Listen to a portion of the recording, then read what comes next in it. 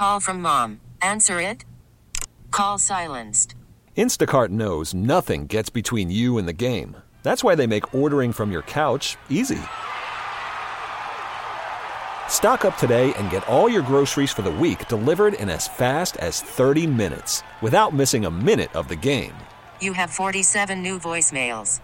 Download the app to get free delivery on your first 3 orders while supplies last. Minimum $10 per order. Additional terms apply.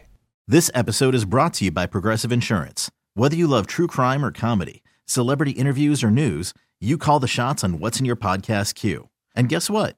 Now you can call them on your auto insurance too with the Name Your Price tool from Progressive. It works just the way it sounds. You tell Progressive how much you want to pay for car insurance, and they'll show you coverage options that fit your budget. Get your quote today at Progressive.com to join the over 28 million drivers who trust Progressive. Progressive Casualty Insurance Company and Affiliates. Price and coverage match limited by state law. Hey, it's Katie Neal. Welcome back to the Katie & Company podcast. This week, our company was the very talented singer-songwriter Hardy. We got to catch up on life, how Hardy has been feeling about his career, and the perspective shift that he's had, feeling really grateful for everything in life following his very scary bus accident a few months ago. We also got to talk about his new album, The Mockingbird and the Crow. We talked about the fact that he had a #1 on the rock chart last week and a song on top of the country chart this week. Plus, he also talked about how him and Morgan Wallen met, which is a story that I had never heard before. I very much enjoyed this conversation with Hardy, and I hope that you will too. Hot off his CMT win last week. Yeah. We are hanging out all this week on the Superstar Power Hour with Hardy. How are you? How have you been? I'm good, and I've been really, really good. Life has been really great recently. Yeah, it has. Talk about that a little bit. I got married in October. Yes.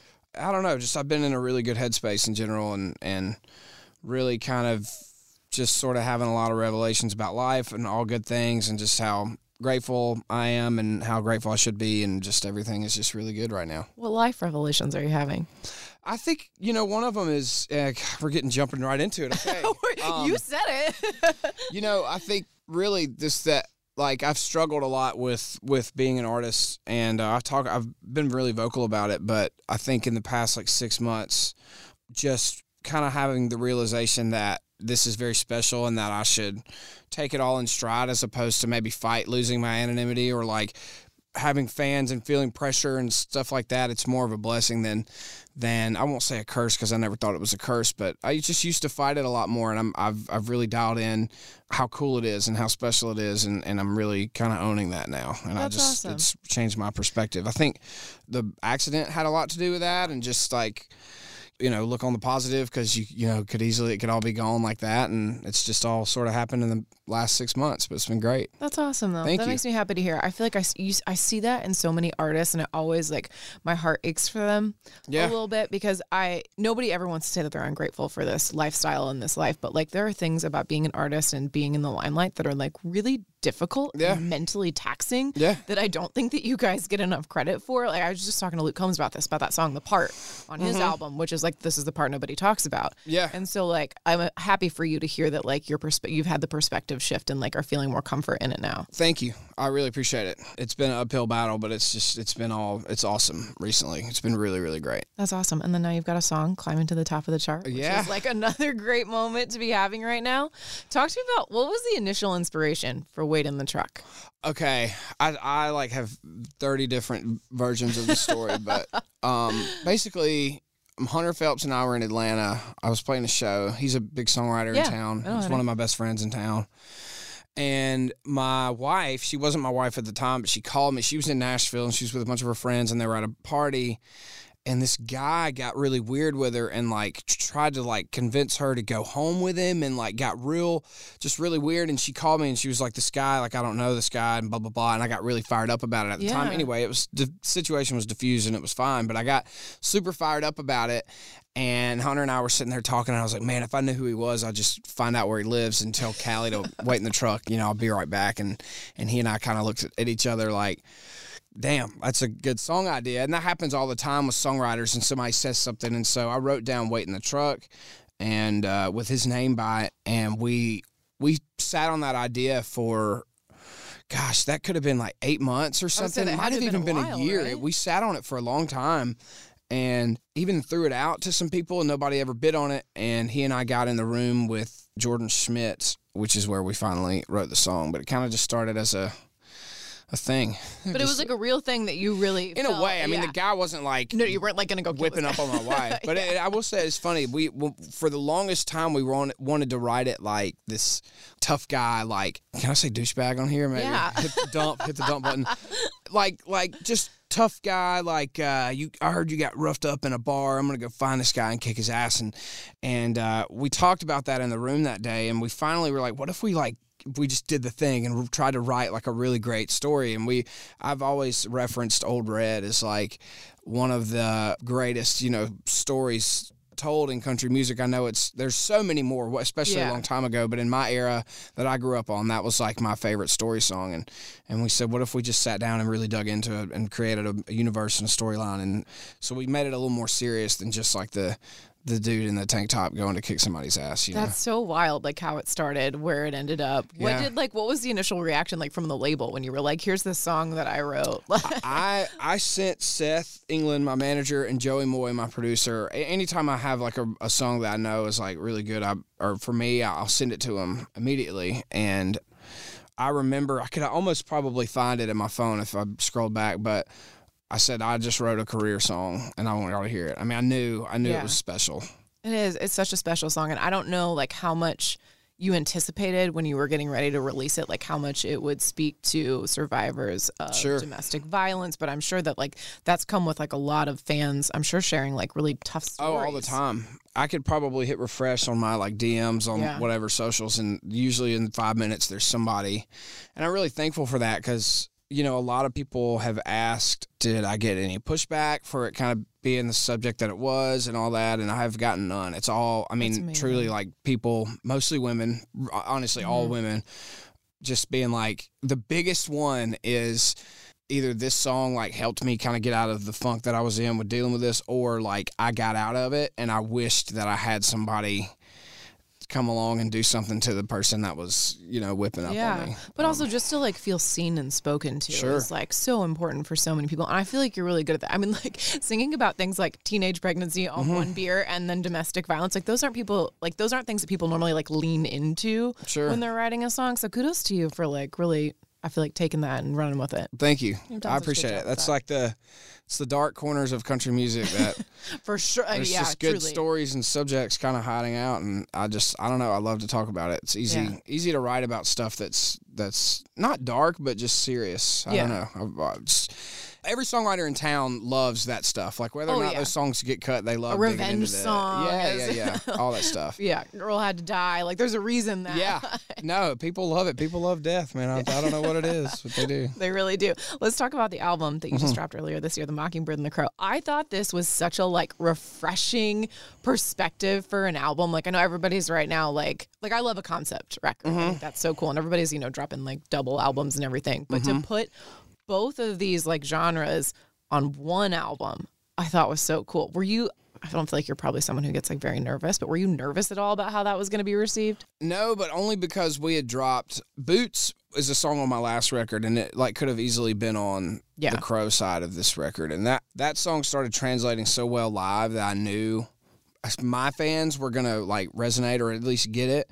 And then we dropped a cover of Blurry by Puddle of Mud, and that was received well. And then we dropped Sold Out, and that was the one that like that song, and everybody like freaked. And that was a moment where I was like, I have no idea what my fans are gonna think about this, and it kind of went nuts. And then we started playing it live, and it goes nuts, and that really gave me enough confidence to write the back half of that record and just to send it, as they say, and because my fans really resonated. I mean, they loved it. It was I got really good fans, and they went right for it. So that's so awesome. I remember when you played Sold Out, like right after it. I think it was right around the time it came out. And Morgan, when you guys were playing Bridgestone. Yeah. And you played that. It was shortly after, yeah. And I had not like been to a rock concert since like high school. And I was like, oh my God, I forgot how much fun this is. Yeah.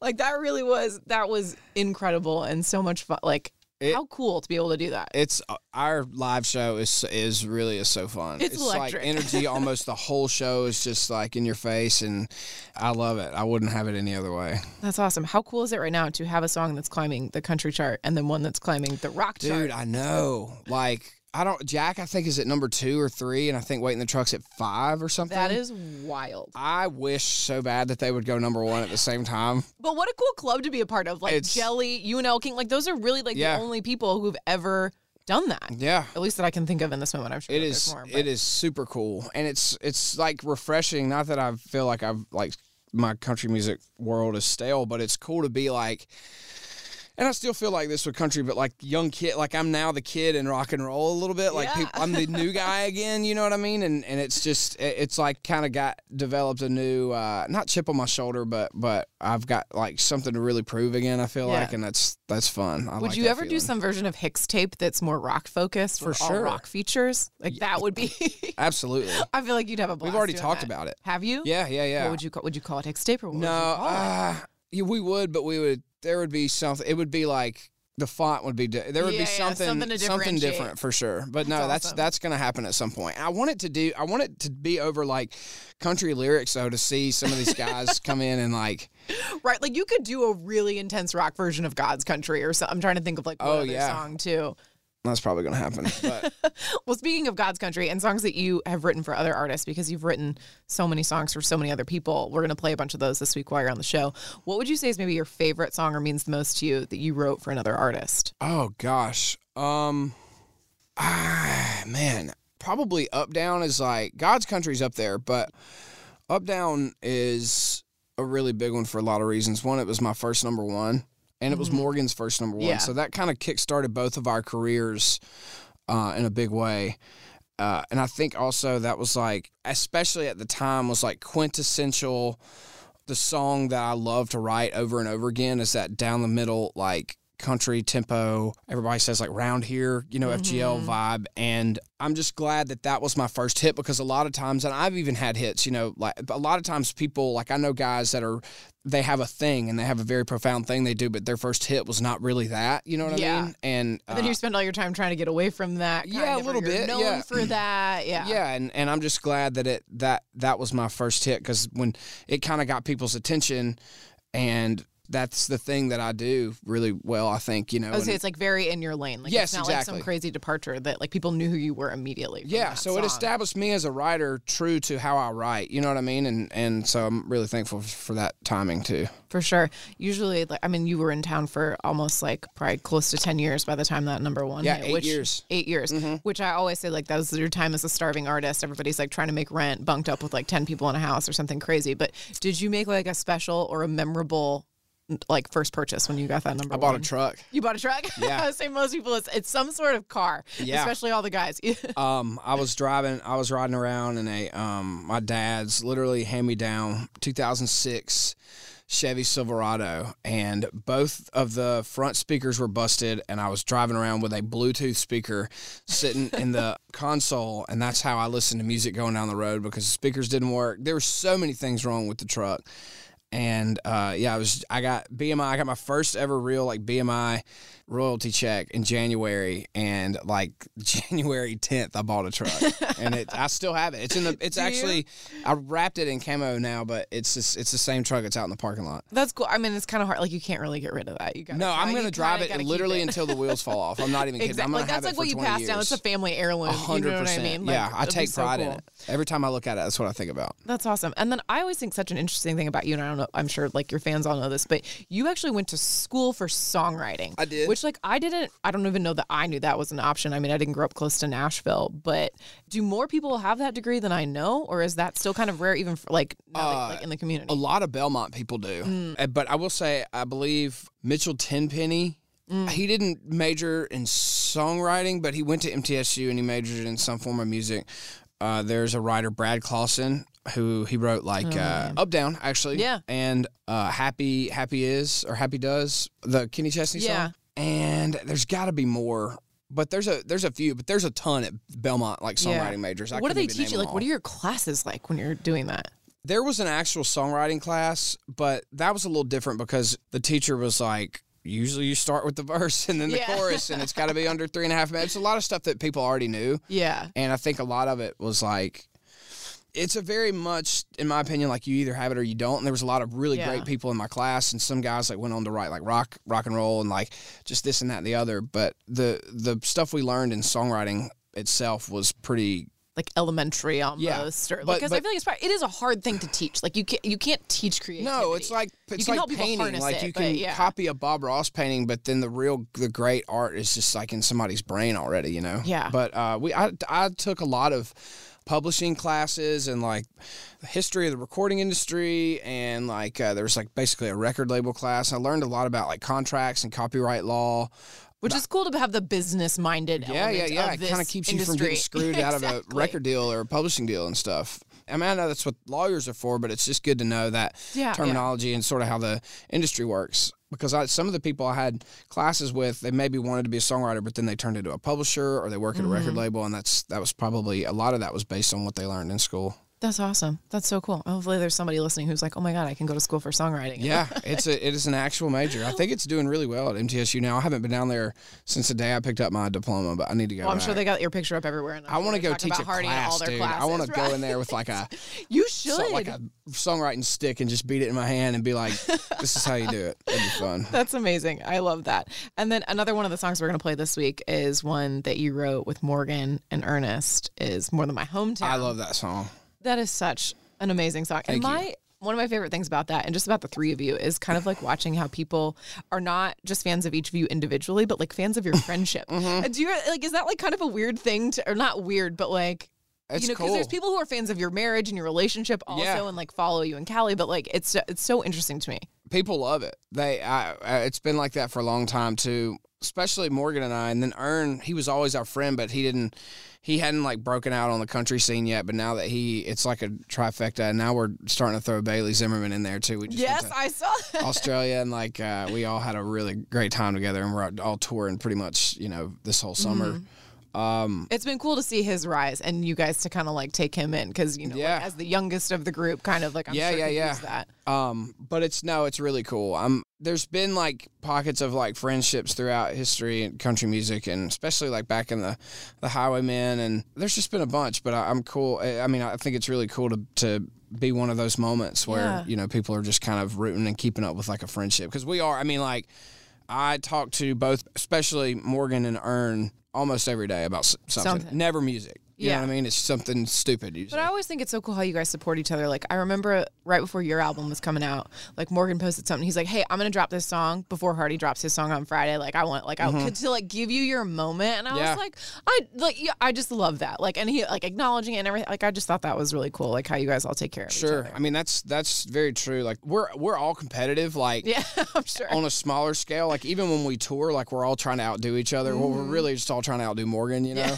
and there's little bits of that, but it's all friendly. But when it comes down to like, we're all just rooting for each other's success. Me and Morgan had a conversation the other day about how it's like, man, it's going to be a really sad day, but a cool day at the same time, where we hopefully one day that we can't tour with each other because we'll be at the same level, and Ernest too. And it's just fun to root. That's kind of Nashville in a nutshell, though. It's a competitive town, but people really are rooting for each other's success. I love that about this town. How did you and Morgan actually meet? I'm sure that story's like on the internet, but I don't know that I've ever heard We wrote a song together. So this was when The Way I Talk was like peaking at radio, and I think it was like top 30, and I was just like a huge fan of the song, and I had not met him before. That still is one of my favorite songs. Me too. And have you seen it live? It's still huge live. And it was just kind of the publisher route. Like I called my publisher and I said, hey, can you call, at the time, Sam Jervey, I think, was booking Morgan's calendar. And I said, can you call Sam and see if I can write with this Morgan Wallen kid? We can write it over at my house. And like 2 weeks later, he was on the schedule, and I got a text at like 10 a.m. and he was like, hey, this is Morgan Wallen. What's your address? And he just showed up to my house, and we wrote. It was me and him and Jameson Rogers, actually, because Jameson, I used to live in an apartment, and Jameson lived right below me, and he and I are really good friends. And he just came over and wrote, and then we went to Martin's Barbecue after, and the second time we hung out, I think we really hit it off that day. We could tell we were going to be friends. And then the second or third time we hung out was on the Up Down music video shoot. That's crazy. Because we wrote, and then shortly after that, Seth called me and said, hey, I think Morgan's going to record Up Down. Was that the first song that you guys wrote that day with Jameson? Yeah, but he and I did not write Up Down. No, you didn't. No. Okay, got it. Yeah, we wrote some other song. It was called. I would say, what happened to that song? No, he never recorded it, but it's a really good song. He still texts me about it. We all talk about it. It's like Somebody it was a good first song to write, but it was like I can't even remember. But it sounds like Morgan, and I will never forget when we went to do the work tape because we just put a phone down, hit record, and somebody plays it on acoustic, and Morgan did not have a lyric on his phone. And he picked up the acoustic and we recorded it and he played the whole song, remembered like basically every lyric. And I was like, that's crazy. And then after that, he said, hold on. And he capoed it like 4 steps higher. And he was like, I can do it. I can sing it in a higher key. And then he did it again. And it was how did you remember that? Kid? Yeah, and just the fact that he sang it in a key, and then he raised the key like 4 steps. As a singer, that's like I was like, there's no way he's going to hit these notes. And he did. And I was like, this kid's really good. That's amazing. Mm-hmm. That's so cool. Thank you for sharing that story. Thank you for coming in. Congratulations on the success of Wait in the Truck. I'm so happy for you. Things seem like they're really good. Thank you very much. I'm loving life right now. This episode is brought to you by Progressive Insurance. Whether you love true crime or comedy, celebrity interviews or news, you call the shots on what's in your podcast queue. And guess what? Now you can call them on your auto insurance too with the Name Your Price tool from Progressive. It works just the way it sounds. You tell Progressive how much you want to pay for car insurance, and they'll show you coverage options that fit your budget. Get your quote today at Progressive.com to join the over 28 million drivers who trust Progressive. Progressive Casualty Insurance Company and Affiliates. Price and coverage match limited by state law. Calling all pop culture enthusiasts. Are you obsessed with all things celebrity? Do you live for the drama, the laughs, and the unexpected moments that unfold on social media? Then you're going to want to tune in to the Comments by Celebs podcast. Join us 3 times a week as we deep dive into every aspect of pop culture. Whether it's dissecting the latest trends or just chatting about your favorite celebs, Comments by Celebs has you covered. We have new episodes out every week. Follow and listen to Comments by Celebs on the free Odyssey app or wherever you get your podcasts.